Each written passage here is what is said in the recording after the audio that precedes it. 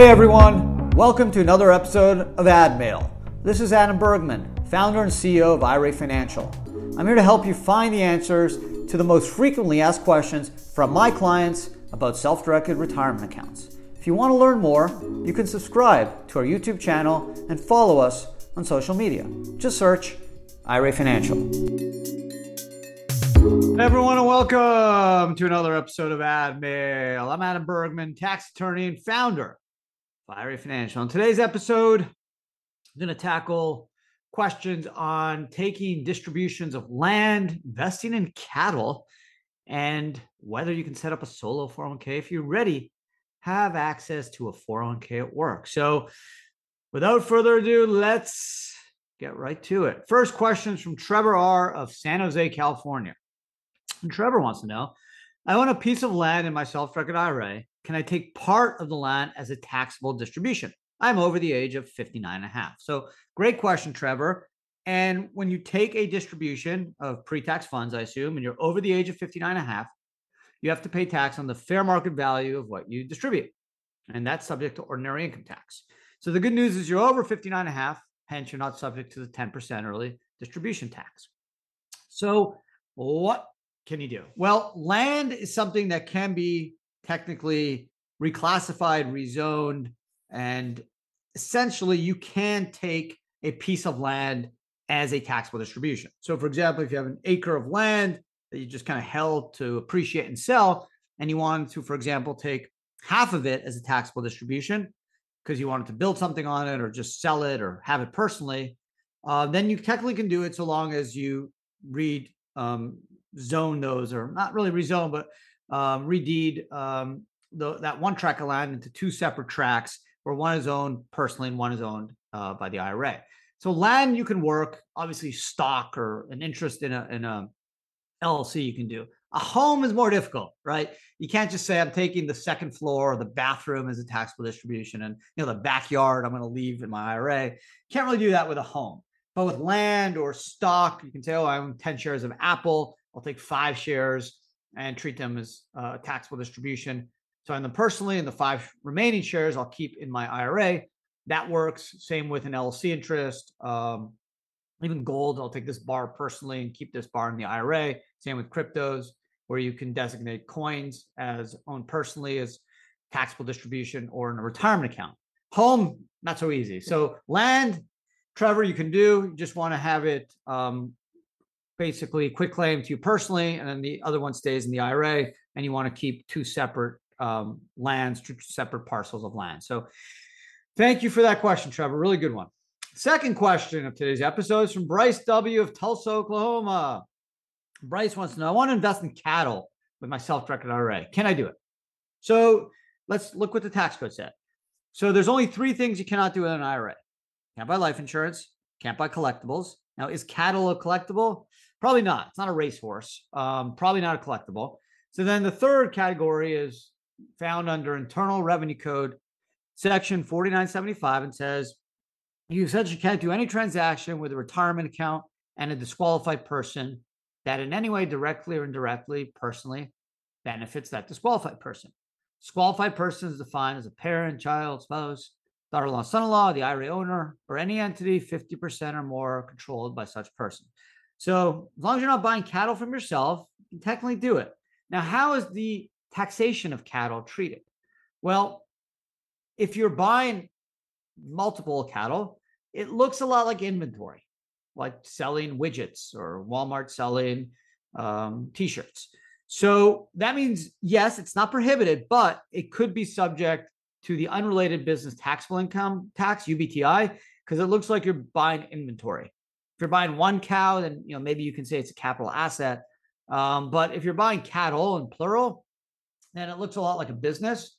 And the sale of that cattle could be subject to the unrelated business taxable income tax from the sale of inventory. The UBTI tax in 2022 can go as high as 37%, and that gets triggered essentially at like $15,000. So it's not a really great tax to pay. Now, you can do a couple other things, right? You can try to, let's say you own the land, maybe you lease out the land to a cattle rancher and say, okay, pay me X flat per month, and kind of equate what that would be to the cattle sales. there's different ways you can try to turn the ordinary income of the inventory sale into rental income, which is passive and not be subject to the UBTI tax. But you basically need to keep the rental income flat. It cannot be tied to the number of cattle you sell, because then technically it's not rental income. It's more akin to the sale of inventory. So you got to be kind of careful. I've had a number of clients invest in cattle and a self-directed IRA that done fabulously well. You can also do a ROBS, rollover business startup solution, where you treat the cattle ranching activity as a business, and you set up a corp adopts a 401k, you roll over your funds tax-free to a 401k buys the corp, that's called ROBS, and then you could be actively involved in the cattle ranching business, earn a salary, and then all that income would be subject to corporate tax, 21%, and not the UBTI tax rate of 37%. So, Bryce, the ROBS may actually be a better bet for you if you're going to be buying a lot of cattle and doing a lot of cattle transactions. So, something to keep in mind: ROBS, which will allow you to be actively involved, earn a salary, and you can reduce your UBTI tax of 37% down to 21%, which is the corporate tax rate.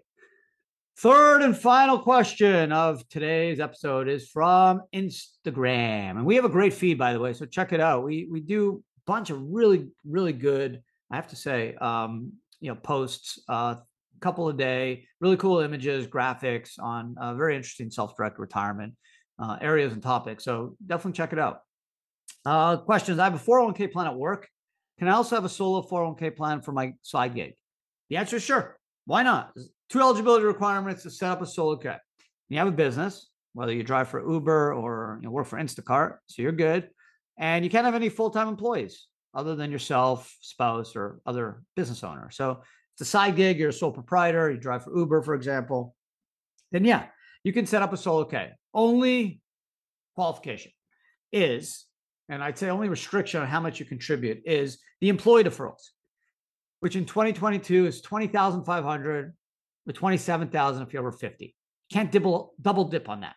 So if you max out at work, you can't do an employee deferral for your solo plan. All you'll be able to do is a profit sharing, which is 20% of your net Schedule C if you're a sole proprietor, or 25% of your W-2 if you have a C or S corp. Okay, so let's say you only put $10,000 in your full-time 401k, and you're under 50. Then you can do another $10,500 in your side gig solo 401k. Number one, of course, you need to earn at least $10,500, probably a little more, because that side gig income would be subject to self-employment and FICA taxes. So you want to reduce, depending on how much you make in your full-time job, may have to reduce 13 or so percent on your Schedule C income, because the net amount of that would be available for contribution. So like to contribute to 10.5, you probably want to earn like maybe 11.5 or 12. And then you'd be able to pull the full amount in. And then the profit sharing, since you don't own 80% or more of both businesses, there's no control group, you can do profit sharing in your solo K and also get like a safe harbor contribution in your full-time gig if it's available. So to answer your question, yes, even if you have a full-time job at Apple or Google or Area Financial, and you have a side gig, you can set up a solo K and put away more money. You're capped at that employee deferral number of $20,500 or $27,000 if you're over 50.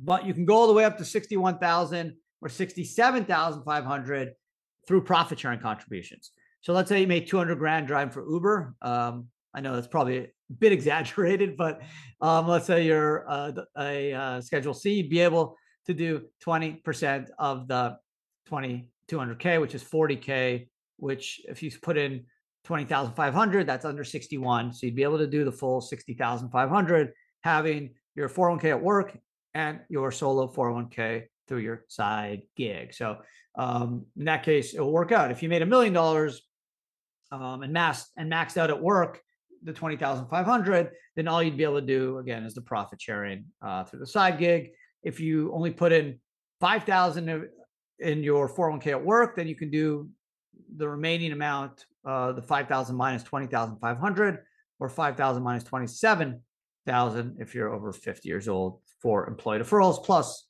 also the profit sharing up to 61K or 67.5 if you're over 50. So there you go. Another episode of Ad Mail in the bag. I really appreciate you guys spending some time with me today. Don't forget to subscribe.